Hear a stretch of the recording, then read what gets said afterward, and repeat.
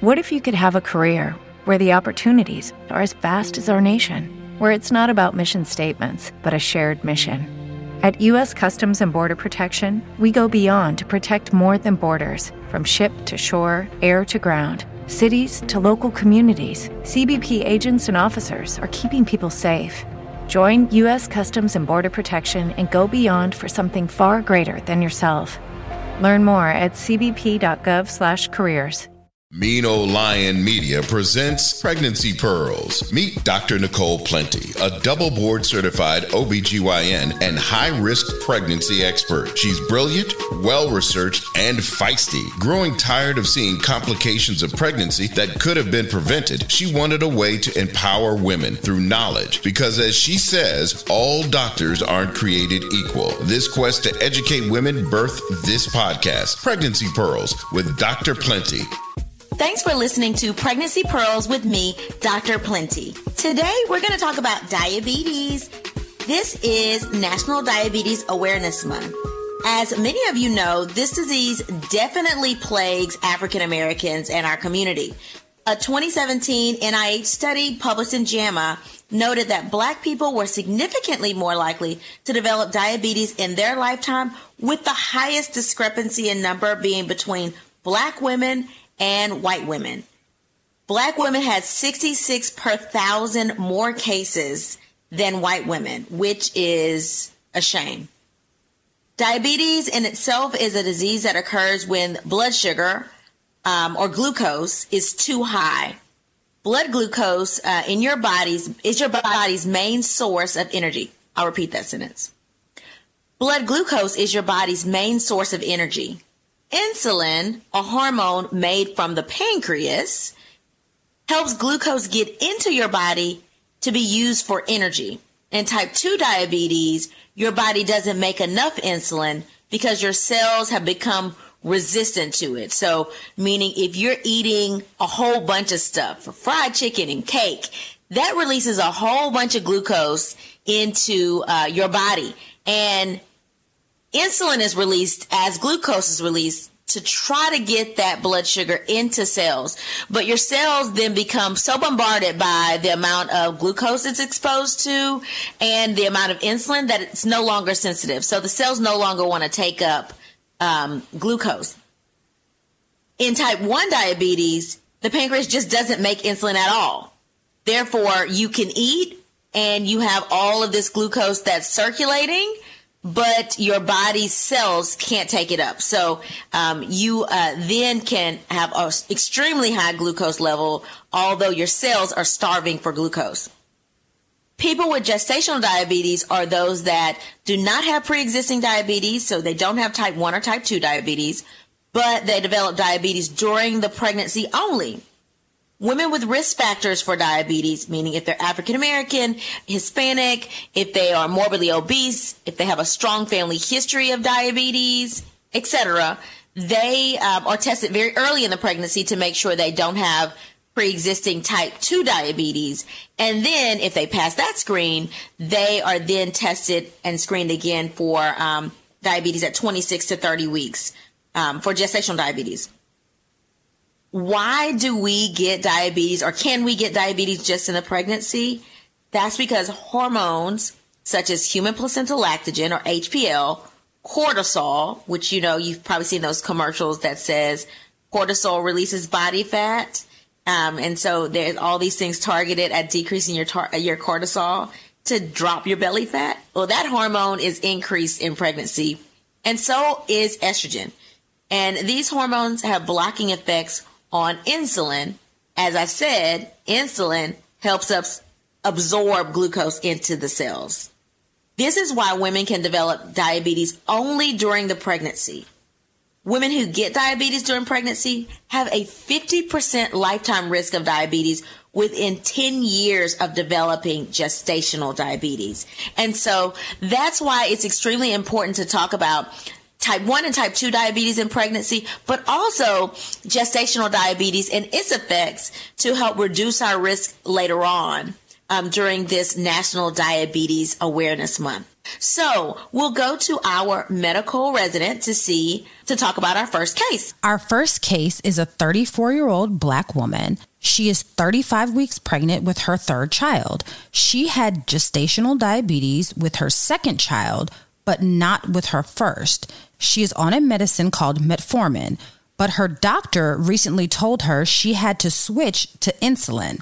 She is petrified of needles and has yet to start it. She didn't have to start it with her previous pregnancy, and her baby did fine.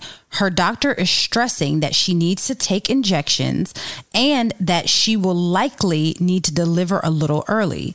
She doesn't want to do either. How can she avoid needing to give herself injections? Isn't it unsafe to deliver early? I see this scenario play over and over and over because I see a lot of people with diabetes in pregnancy, particularly with gestational diabetes. And I feel like I'm probably this patient's doctor and she probably wants me to talk about her case on the air. But no, seriously, if you are on metformin is a medicine that helps increase the sensitivity of your cells to insulin. So like I said before, if you have type 1 diabetes, you're not making insulin. But if you have type 2 diabetes, you're making insulin, but your cells just aren't sensitive to the insulin that your body makes. So metformin is just making your cells more sensitive so that you can then absorb glucose into your cells. Now, during pregnancy, your hormone level goes up and up and up. And so you will become more resistant during pregnancy. Pregnancy is just an insulin resistant state altogether, even if you're not resistant enough to have gestational diabetes. So the fact that you started off with metformin and now you need to be switched to insulin, it's very, very common because if you haven't changed your diet and, metformin is only going to work so long. And even if you have changed your diet, because of the amount of hormones your body is producing throughout the pregnancy, you could just be more and more resistant. And if that's the case, your body needs more insulin to overcome that resistance. So it is absolutely correct that if you are not at goal, you need to be switched to insulin. So goal meaning in pregnancy, which is different than outside of pregnancy, your fasting should be somewhere between 70 to 95 milligrams per deciliter. So when you check your finger stick, you should be less than 95 essentially. And then after you eat breakfast, lunch, and dinner, 2 hours later, your blood sugar should be 120 or less. If you're checking 1 hour after your meals, it should be 140 or less. If you're not at those goals, then there's a problem because those goals tell us how much of a risk your baby has. People don't understand that insulin that you give yourself doesn't cross the placenta to the baby. So the baby is not exposed to that. Metformin can cross the placenta in very, very, very small amounts. Not the same amount that you give yourself, but just very minute amounts. So the risk of continuing metformin when you're not controlled is that glucose that just crosses the placenta readily, so your baby's exposed to all this blood sugar, and then metformin crosses the placenta. Once that cord is clamped, your baby will have made all this insulin, its own insulin, as a result of how much blood sugar it's been exposed to from you. And then it still has your metformin hanging around. So the baby's blood sugar then tanks. So there's a huge risk of what's called neonatal hypoglycemia, meaning the baby's blood glucose is low. And if a baby's blood glucose drops so low, then that baby can have complications like the baby's in a neonatal coma. So we don't want those type of complications to happen. So if you are on metformin and you're not controlled, it's very, very pertinent that you are switched to insulin to help control your blood glucose so that your baby is only exposed to an amount that is 120 or less as it crosses the placenta and a fasting amount of less than 95. We start to see an increased risk of stillbirth, meaning your baby passing away inside of the uterus, even with fastings that are at 100. So that's why that 95, people are like, oh, can you have a little wiggle room? Can it be 97 or 98? No, the 95 is the wiggle room because it really should be 70 to 90 with a wiggle room to 95 or less. So once we start to see fastings of 100, we know, hey, this is the increased risk of stillbirth land.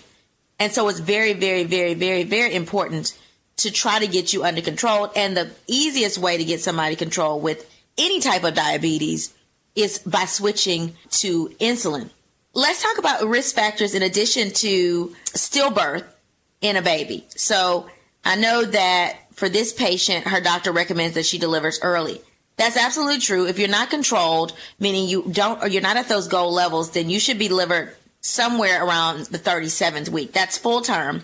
Why? Because we're not gamblers. We know that there's a higher risk of stillbirth after the 38th week in people that are not controlled. To avoid that, we're going to deliver you at 37 because that's full term. We've gotten you all the way there. It's time to build. 37-week babies go home. They go home with you. They usually don't have any complications and they have a very low NICU admission rate. So we're going to get to 37 weeks and bail. That is the right thing to do.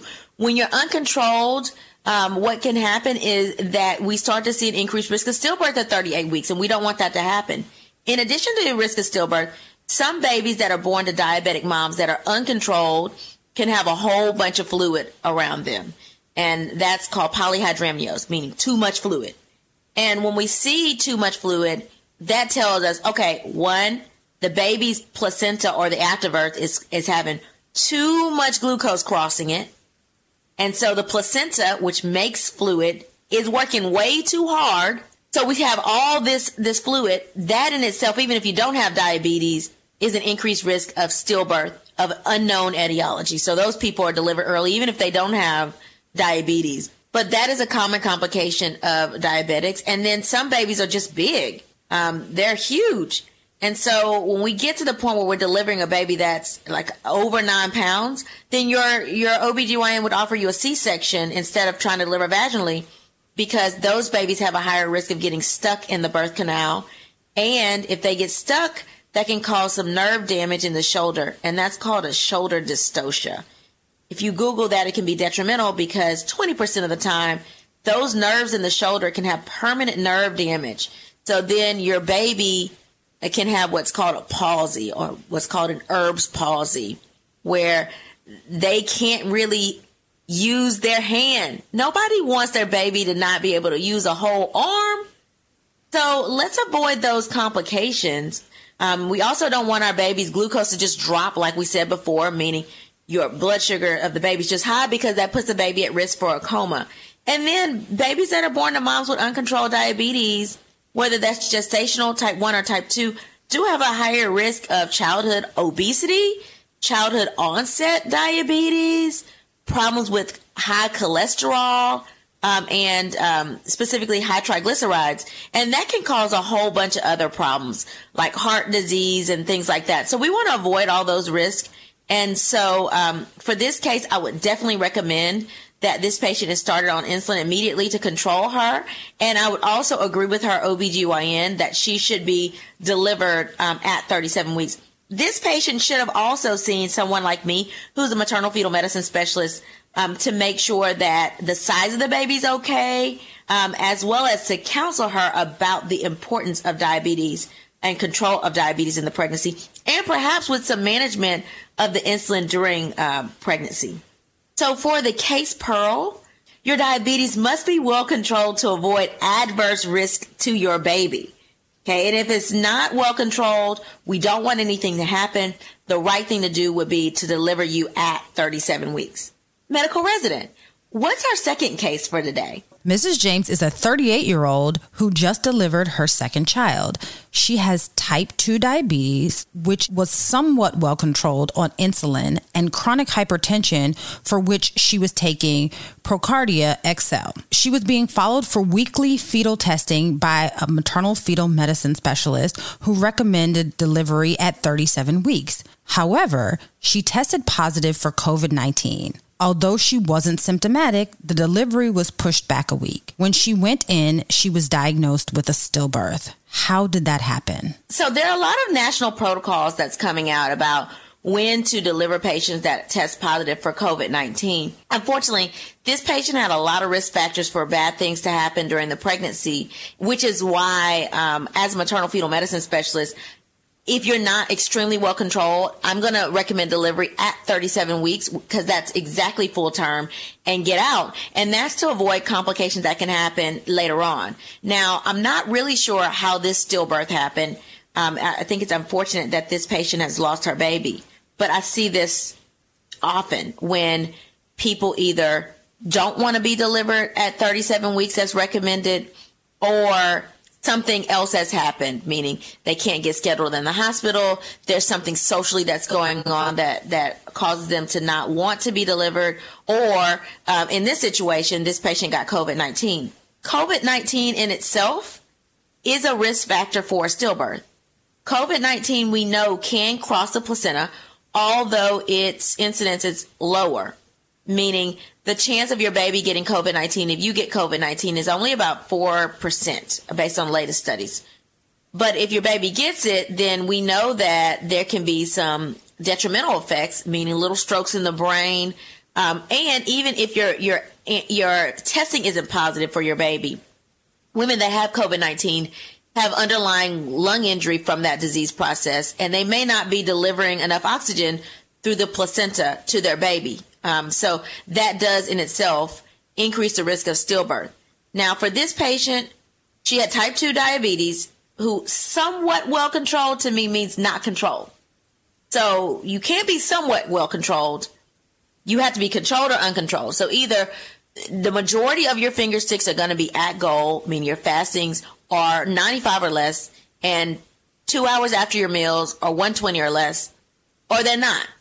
So if half your blood sugars are above those levels, then you are not controlled, and that definitely puts you at risk for stillbirth.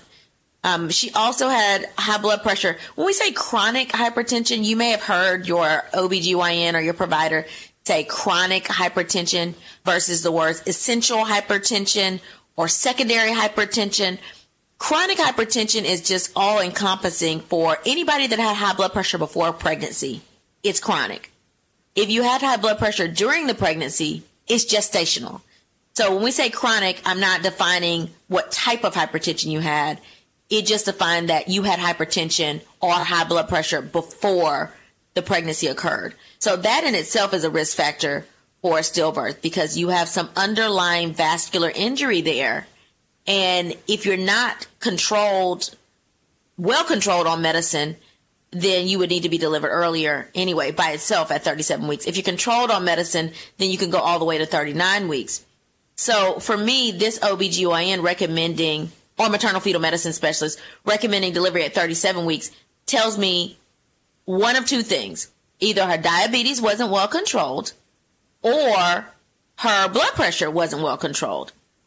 And she also has one other risk factor, is that she's 38 years old. Now, your risk of stillbirth does go up after age 35, but it's usually not significant until you're over age 39.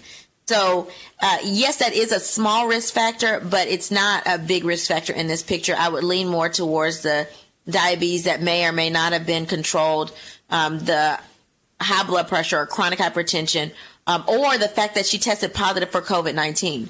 Now, the real question is, should her delivery been moved a week because of COVID-19? And I would argue probably not, right? So if a maternal fetal medicine specialist recommending that you deliver at 37 weeks and you test positive for COVID-19, yes, if you went to preterm labor, then yes, they would try to get you healthy first. Meaning if you had symptoms, we don't want to deliver somebody with symptomatic lung disease during a crisis, a lung crisis, because that can make the mom tank.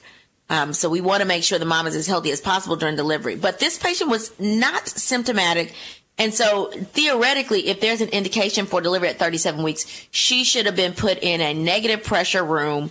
Her visitor should have had on an N95 mask and shield and some protective gear. And so should have the providers, but she should have been, I would have recommended that she proceed with a vaginal delivery. Now, I know some hospitals have protocols in place because of COVID to try to get patients over the hump. But when you're already term and you have these other risk factors, I don't know the whole situation involved, so I can't say they definitely shouldn't have pushed the delivery back a week. But if it was as straightforward as the case seems, then I would, and there were no symptoms actually involved, then I would have advocated for delivery at 37 weeks and to just take precautions of delivery. And those precautions are really because moms that have COVID-19 can get very, very symptomatic after delivery, even if they have no symptoms during the pregnancy. Pregnancy causes fluid to double, and after delivery, that fluid can shift, and it can shift into the lungs very rapidly over the course of 24 hours. And so if you already have some underlying lung injury and you don't even know it, and then you deliver, well, yeah, it can put moms in the ICU. We see that happen all the time. But I still would have taken that risk and taken precautions because now we have a stillbirth on our hands. And I know that hindsight is 20/20. But for this case, I think this is very, very sad. I think that this is one of the complications that we try to avoid of diabetes. If you are pregnant right now, the best thing you can do to avoid the risk of COVID-19 is to stay out of the way. Stay home if you can. And if you can't stay home, wear a mask so that you do not contract COVID-19, because you don't want that to be an extra step and an extra barrier in the way of you delivering, and you don't want that to be detrimental as it could have been the cause in this case. Case Pearl for this is delivery should be done early in people that have diabetes that is not well controlled. And delivery should be done early also in people that have chronic hypertension that's not well controlled. And so don't fight your doctor on that. Try to get delivered early. And if somebody's told you you're going to deliver early and then they're pushing your delivery back a week, ask them, why is it that I'm being delivered a little bit later now? Like, what changes? And how am I going to be monitored to make sure that my baby remains safe while I wait? So I think that this is unfortunate. I think that to advocate for yourself, if somebody says you need to deliver early and you're pushed back because of something like COVID-19 or staffing, ask, what are you doing to protect my baby? Am I going to be admitted for monitoring the whole time to avoid something like this that could have adversely happened and probably could have been prevented? So, medical resident, do we have any email cases today? We do. So this one says, "Hey, Dr. Plenty, I'm a 27-year-old with type 1 diabetes. I'm not pregnant, but wanted to ask about how to become prepared for pregnancy. I'm on an insulin pump managed by my endocrinologist. How do I know when I'm ready to try to conceive to reduce my risk of complications? Should I stay on an insulin pump during my future pregnancy? Please help." So type 1 diabetics are some of the hardest diabetics to control during pregnancy. And that's because all diabetics are not the same sensitivity. All diabetics don't have the same sensitivity to insulin. And I say that because with some type 1 diabetics, I can give them 1 unit of insulin because their blood sugar is 200 and that unit dropped them to 150. And in other diabetics that are type 1, I have to give them 5 units of insulin to get that same drop. So diabetics, especially type 1s, can be very, very brittle in that they're hard to control and they can react very much more sensitively to insulin, way more sensitive than a type 2 diabetic with the same dosing. So the best thing for any type 1 diabetic to do is to make sure that they, one, talk to their endocrinologist about their control and how they should change their control before they get pregnant. Because type 1 diabetics tell me all the time, I'm not used to taking this much insulin. I know my body. I feel different. I don't want to be this low. I understand that you're not used to living at those diabetic, those levels, those pregnancy levels, because they're a lot lower than you need to be outside of pregnancy. But our goal as maternal fetal medicine specialists is to make sure you're healthy and to make sure your baby gets here safely.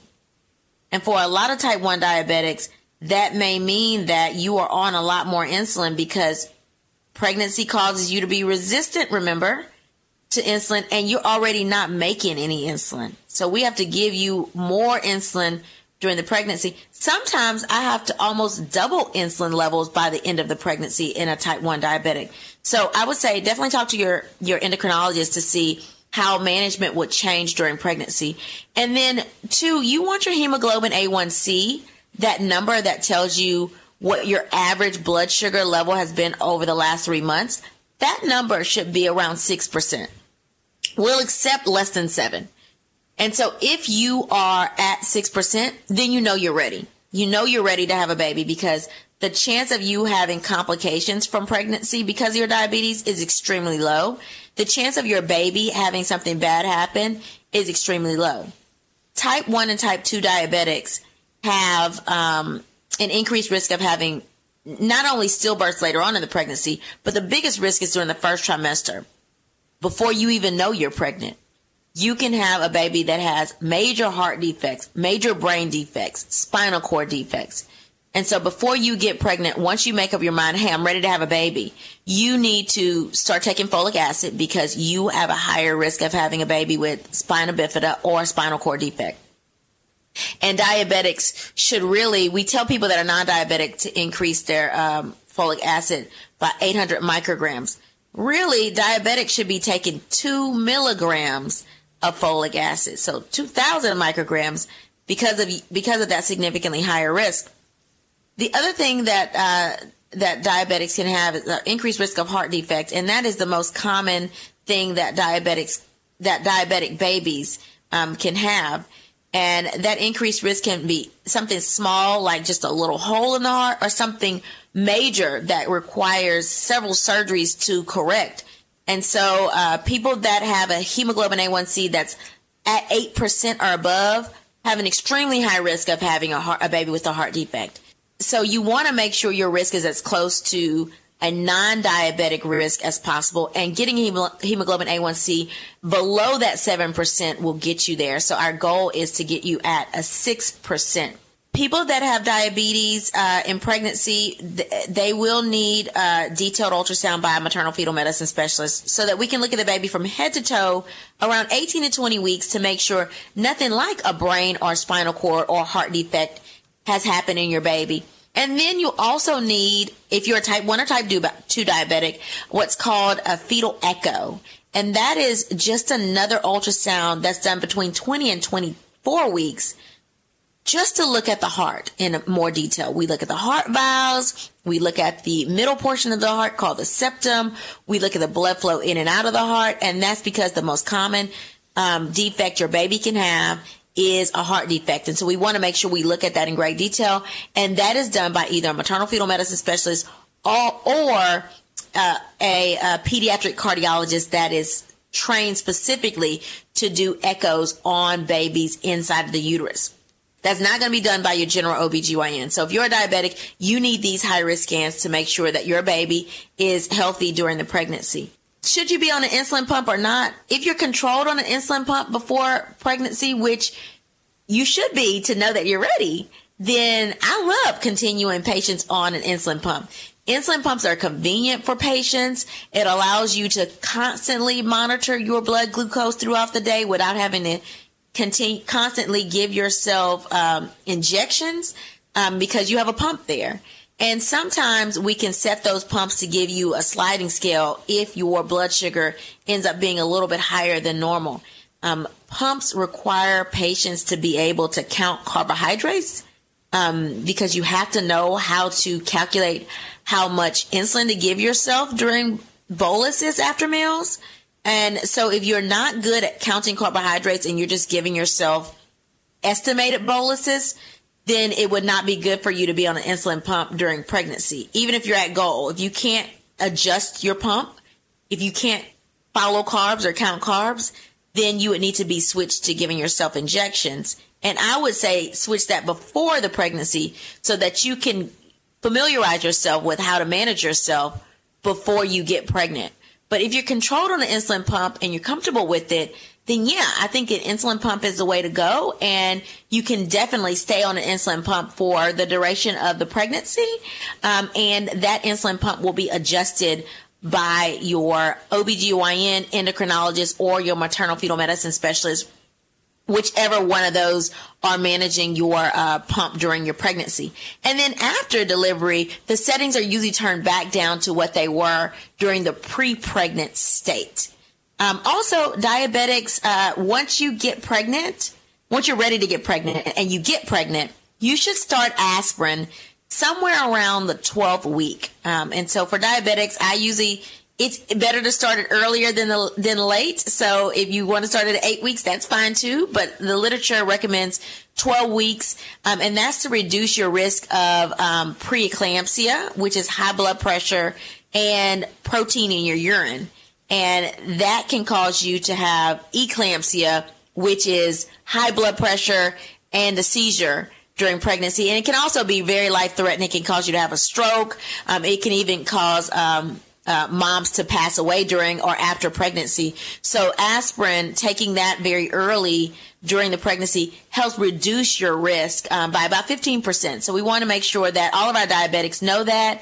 If you are diabetic and your OBGYN has not started you on aspirin, you should ask them why. The most common reason that people are not started on aspirin that are diabetic during the pregnancy is because they may have had some bleeding issues. But if you're done with those bleeding issues and you are less than 26 weeks, then you should really be started on it to reduce your risk of having preeclampsia, which I said can be very detrimental during a pregnancy. Thanks so much for listening to our Sugar Diabetes episode in celebration of National Diabetes Awareness Month. If you or someone you know has had a pregnancy complication or a unique pregnancy situation, let me know about it. Email me at pregnancypearls@gmail.com to hear your topic or case discussed on one of our podcast episodes. Also, remember to follow me on Instagram at pregnancy_pearls and Facebook at Pregnancy Pearls. Make sure to subscribe to my YouTube channel at youtube.com/Pregnancy Pearls with Dr. Plenty for more quick talks about pregnancy complications. In closing, remember to advocate for yourself. You are your biggest advocate, and no one knows what's going on with your body except for you. Thanks for listening. Bye. Pregnancy Pearls is hosted by Dr. Nicole Lee Plenty, produced by Nicole Plenty and Janine Brunson Johnson, executive producer Ken Johnson. Find Pregnancy Pearls on Apple Podcasts or wherever you get your podcasts. Please subscribe and rate. The content of this podcast is not intended to be a substitute for professional medical advice for diagnosis or treatment of individual medical conditions. Always seek the advice of your physician or other qualified health provider with specific questions regarding a medical condition. Pregnancy Pearls is a Mean Old Lion Media production. Waiting on a tax return? Hopefully it ends up in your hands. Fraudulent tax returns due to identity theft increased by 30% in 2023. If you're in a bind this tax season, LifeLock can help. Our U.S.-based restoration specialists are experts dedicated to helping solve your identity theft issues. And all LifeLock plans are backed by the $1 Million Protection Package. So we'll reimburse you up to the limits of your plan if you lose money due to identity theft. Help protect your information this tax season with LifeLock. Save up to 25% your first year at LifeLock.com/aware.